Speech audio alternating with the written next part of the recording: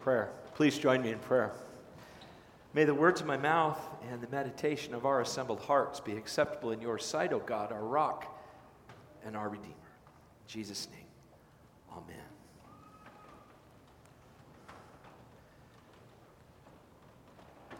The Red Letter Challenge work that we've been doing has been fascinating in our congregation. The studies are, people love them. They're simple. You don't have to be a crazy theology professor to kind of figure out how it works. They're earthy, they're real. And the stories, even after church, after the last service, it's been amazing, people have said.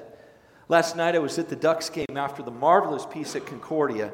Man, Concordia University, what a great partner for St. John's in Orange. They opened up their new building yesterday afternoon, and to be able to go and hang out and be a part of that was really, really cool. And then we went to the Ducks game, which wasn't bad either, but the Ducks looked good. But we were in our seats hanging out, and a buddy walked by, and we started chit-chatting about this, that, and the other thing, and he said, I just want to tell you about my life group. And I said, well, you can tell me about your life group, but you can't tell me what everyone said, right? Because he goes, I know. He said, our life group is made up of people who are from different parts of the church and the county and all of that stuff. And we learn about one another. This one doesn't like to read, and this one doesn't like to talk, and this one won't be quiet, and this one does the homework before it's assigned. But it's this marvelous little fresh place for each one of the people. And as he named off the individuals in that group, I thought, you know what? Each person brought a kind of a little bit of a broken piece of self into that life group. And not that they find perfect resolution in that life group, but they find acceptance in that life. They find a safe place to be able to sit and visit about life under the umbrella of God's Word. And I love that. I think that's what it's all about. I really do. And I think that a church like ours that continues to get a little bit bigger, also in small groups, gets a little bit smaller and a little bit warmer. And man, is that important. So my day today is to talk about service. Last week I did a simple sermon on forgiveness at the weights with the kids. How cute were the second graders? The little kid with these little arms who's holding that 1 pound weight going, so cute. They talked about it on the playground. Pastor Tim. So you got the weights ready, Pat. We're going to do something different today.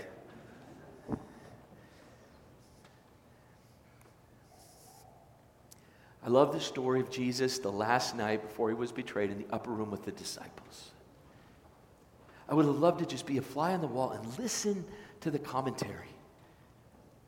No LED lights, no electric fan, no air conditioner, no refrigerator, no gas stove, no oven, no microwave. I wonder what the bread smelled like when they brought it in. I wonder what the lamb smelled like. I wonder what it was like when the wine was poured and what that was like. I wonder what it was, the conversation was. I don't think it was loud laughter and all those kind of things. My sense in reading this is it's Jesus giving his last testament, his last piece to his disciples, saying, before I go, fellas, here's what it's going to be. Here's how it works. Here's how it looks. Here's what it is. And all of a sudden, Jesus, in the middle of conversation, gets up, binds his robe and ties it up, puts a towel around his shoulder, grabs the basin and the water, and he begins to wash the disciples' feet. And they must have looked a little quizzical because Jesus always had a method behind the madness. There was always something behind what he was doing. And it always kind of like a big object lesson. Okay, Jesus, what are you teaching us? What are you showing us now? And they go around the room and he gets to Peter, and Peter can never do things the easy way. Never, Lord. You will not wash my feet. I will wash yours. Okay, Peter. You'd almost hear the other disciples go, seriously, Peter, drama again? Come on. They have this little exchange. Jesus says to Peter, he says, unless I wash you, you are not a part of me. And Peter says, well, if I'm going to be a part, I want to be all in. I want to be immersed. Jesus says, no, if I clean your feet, you're just fine. We'll be connected and that'll be enough. And so he finishes that marvelous piece of service. I think the room was absolutely quiet. clean feet, maybe a little water on the ground around each one of the disciples, a towel that started dry that's wet, water that started clean that's muddy as the feet got clean. And they're all together in this unique experience. Something that they can go back to years later when life's hard. They can lean into Jesus in this experience that they've had on the night before he was betrayed. Maybe later down the line, they come into another room and there's a smell, and that smell of that lotion or that soap, and they transport instantly to Jesus and the water and the washing of their feet and the words that Jesus left them with that night. When he had finished washing their feet, he put on his clothes and returned to his place. "Do you understand what I have done for you?" he asked them. "You call me teacher and Lord, and rightly so, for that is what I am.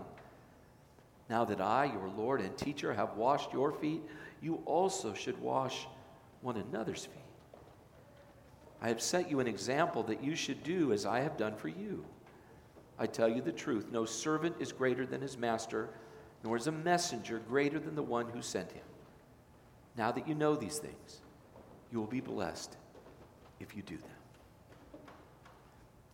I think this is a teaching time and a sermon that the disciples never forgot. And there was a bigger teaching and a bigger message just coming a couple more days down the road. Because Jesus knew exactly what was going on. Jesus knew exactly where he was going. Jesus knew exactly what the cost of his service to humanity would be. I love the reading that Dana read from First Philippians. Well, it is First Philippians, the only book of Philippians. Philippians chapter 2, verses 1 through 11. See, Jesus shows service. But the result of his service is so much grander and so much bigger. The result of Jesus' service is that you're in the Christian faith, that you belong to God. It's not just that you have clean, sparkling toes and ready for a nice pedicure. Your service from God to you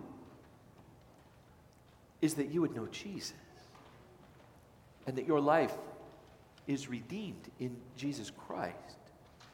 So to understand service is to understand Jesus and to understand the faith. See if you can follow along with this Bible verse. For God so loved the world that he gave. He served. He loved the world, so he served. He gave. Philippians chapter 2, there's a marvelous little Greek word in there called ekkeno, pouring out. Jesus poured himself out completely, like a pitcher being poured out, completely emptied all the way. And Paul highlights that that's the service of Christ to us. That's what Jesus did for us. Jesus served. He poured himself out for you and me. He knew that the night he washed those feet, that he would pour his life out for humanity and for those disciples. He wasn't going to hold back so that in the ninth inning he had a little bit left to bring that fastball. He didn't leave a little back in the tank so that in the fourth quarter he'd have a little bit more to play defense with. He didn't skate halfway so that at the end of the third period he'd have a little more mojo to be able to get after it. When Jesus served humanity on the cross, he poured himself out completely. So that when you and me, who are incomplete people, look to Jesus on the cross, we find complete forgiveness. We find the totality of the grace of God for us in Jesus. We find the outpouring over measure of God's grace for us. Because in his service, he gave everything and held nothing back. And in that service to you and me, Jesus is the way to God. The way, the truth, and the life. And that's the gospel. That's the good news of Jesus. So thoroughly, so completely was his service that when we baptize this beautiful child today, there's no doubt in our minds of the completion of the faith delivered to him with the water and the word of holy baptism. I don't just think it, I just don't know it, I'm convinced of it. Because of the service Christ has rendered to me and to all of us on the cross of Calvary. Service. Service. And then as he teaches, he gives this little thing. He says, now a messenger is not better than the one who sent him, and a servant is not greater than his master. Now that's an interesting thing. It's like a little aside. I was like, well, why would you say that? We're in this cool moment now. But it's beautiful because the disciples had jostled and thought about rank, about who is the most important, who is significant, who would sit there, who would sit here. And you're like, come on, man. Jesus is saying, wait a minute. The great equalizer in life, the great thing that brings humanity together and that brings humanity into a relationship with God is Jesus. So don't think that it's about a pecking order, that we're going to have a number and you're going to be number 12 and number 11 and number 10 and number 9 and sorry, Jason, you're going to be at the bottom of the pecking order. Yeah, sorry, buddy. And it just doesn't work that way. Jesus is saying, don't get so caught up in thinking about the rank and the pecking order, because the greatest among you would be servant of all. A humbling piece of Jesus' teaching in that. And I wonder if those disciples, their heads went down and they said, oh yeah, that's right. Jesus, knowing that in a couple days he's going to send these guys on the greatest mission in the history of the world and ignite the most successful movement in the history of mankind. But meaning of life is not about rank. Meaning in life is about being served by Jesus and serving our neighbor. Serving Jesus because of his love for us, and serving our neighbor because our neighbor needs what we have. On May 14th of 1978, I came forward in a little bitty church. And I love when people say, well, Klinkenberg, you've been senior pastor at St. John's for 20 years, and you've been at St. John's since 1993. All you understand is big church stuff. No. I grew up in a little bitty church. I grew up in a church that had half as many people as probably this side of the balcony, and that was it. On a good Sunday at Peace Lutheran Church in Flagstaff, Arizona, we'd have 125 people. On Easter, if we broke 175, my father would be stoked. My Bible study on Tuesday morning typically has somewhere between 50 to 60 guys in it. And sometimes I think about how blessed we are as a church. So in my confirmation class were 2 people, myself and a gentleman named Eric Williams, just 2 of us. So on May 14th of 1978, in front of the burgeoning crowd at Peace Lutheran Church in Flagstaff, Arizona, I was confirmed. And my father, who was a big guy, stood in front of 2 8th graders, and I still remember what I had. It was the first time I had a sport coat out, a cool blue sport coat with a nice shirt, a fancy tie, a pair of slacks from JCPenney in downtown Flagstaff, and a pair of loafer shoes that were white, and how much just the coolest thing in the world. Pretty hip. Look at me, I'm great. So part of that confirmation event was being examined. And I would have rather had my father pat me down than have him ask questions. So he looked at me and he said, Timothy, how many books are in the New Testament? At which I went, 39, 66, 85, I don't know. And then I said, 27. Good. And then he asked me all sorts. Each one of us had to answer 10 questions in front of the whole church. Whoa. We came forward, we knelt down. My father put his hand on my head, and he said the words of Ephesians chapter 2, 8, and 9.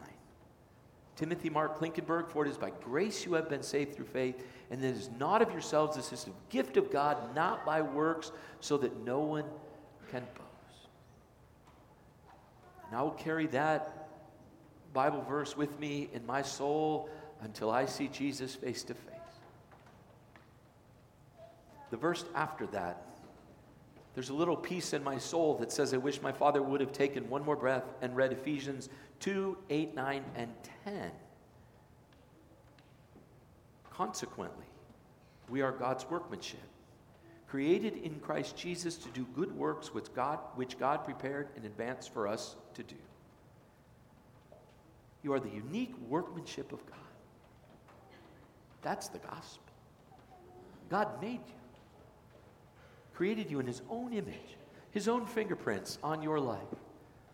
What you say, who you are, all of those things, uniquely you.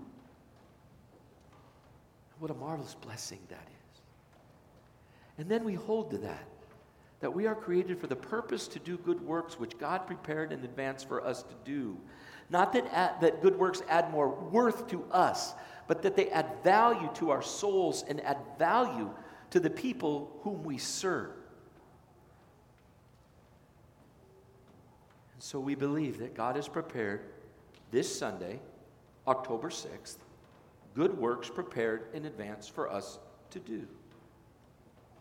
And life of faith is kind of uncovering those rocks and looking around those corners and figuring out what that looks like and what that is. And I can guarantee you that as you go forward, some of those good works are going to just be out of context just a little bit. It'd be like we looked at the choir and said, you're going to do songs like this that you're really comfortable with, but today Dr. Heidi's going to drop you on one that's like this. And the sopranos say, we can't get that high. And the bassists say, we can't get that low. And Dr. Heidi goes, you can do it.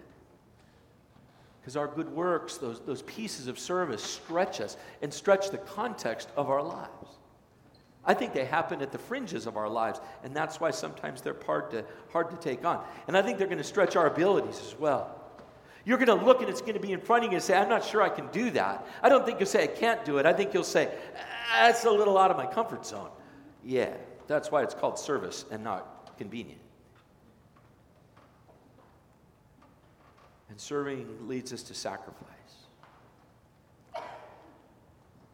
We were always taught in our family it wasn't true service until it hurt a little bit. That you had to not just go the first mile, as Jesus said, but go the second mile as well. And maybe that's what makes service reflect the heart of God.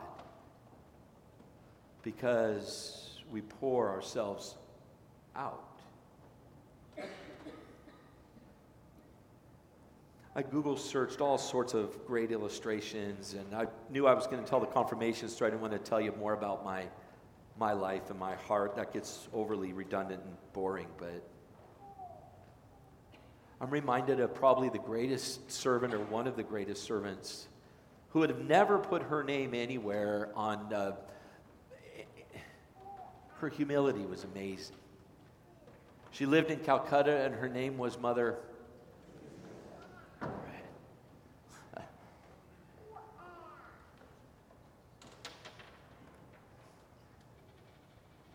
Teresa, an Albanian nun, addressed the United Nations for 12 minutes. I would love for you to Google that this week and listen to her speech. Unreal. About 1995. Worked with the lowest of the low and the least and the lost, and you can coin that and make that little thing however you want, but at the end of the day, people who no one else would touch, Mother Teresa touched. Whether it was words of encouragement, whether it was service, whether it was mercy, whatever it was, Mother Teresa, raised by a pious mother, from what I understand in my reading, no father, poured herself out. Mother Teresa said, the fruit of love is service, the fruit of service is peace, and peace begins with a smile. Maybe your work of service is just a smile. You ever think about that? Hi, I'm Tim Klinkenberg. Nice to meet you. The fruit of love is service, the fruit of service is peace, and peace begins with a smile. Maybe in your heart you don't feel like smiling. And maybe your service that stretches you this week is simply to smile and greet people graciously this week. Good morning, it's nice to see you. Can I buy you a donut? How about a cup of coffee? Maybe that expands your context. Maybe that's uncomfortable for you. Maybe it's something that you look at and you say, that's a sacrifice for me. That's okay. Begin with a smile. Mother Teresa said, do things for people not because of who they are or what they do in return, but because of who you are. Being and doing, we've talked about in the Red Letter Challenge. It reveals a heart of faith to sacrificially give to somebody else. And maybe they see our lives and see Jesus through us and see who we are through what we do. And do ordinary things with extraordinary love. What a marvelous quote. Do ordinary things with extraordinary love.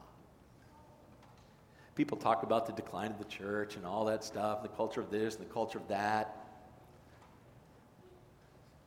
Mother Teresa didn't go in the name of, any other person didn't go in the name of Teresa, didn't really necessarily go in the name of the Catholic Church. Mother Teresa went in the name of Jesus. And people know Jesus because of the love and kindness with which she served and poured out her life for other people.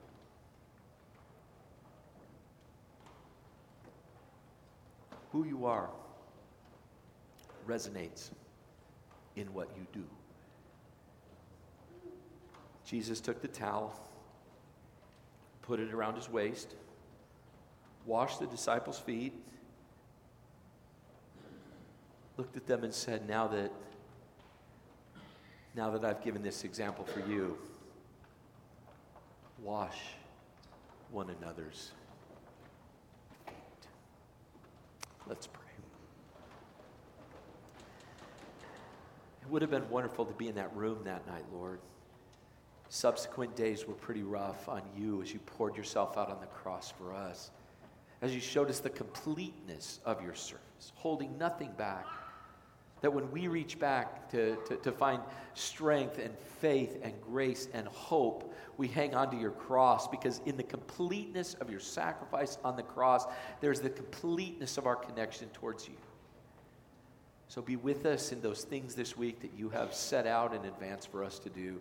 When we turn the corner at work and that individual is there, help us smile and take a deep breath and say good morning. When that conflicted piece comes at the end of the week that we've been dreading, help us take that deep breath to look to you and say, I got this. Bless us with this profound sense of humility that leads us to a sense of confidence in you. We pray for those people who have extraordinary opportunities to speak into culture and to serve in ways that inspire us all, like Mother Teresa.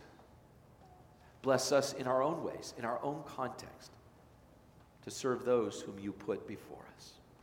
This we ask and pray confidently in the name of Jesus.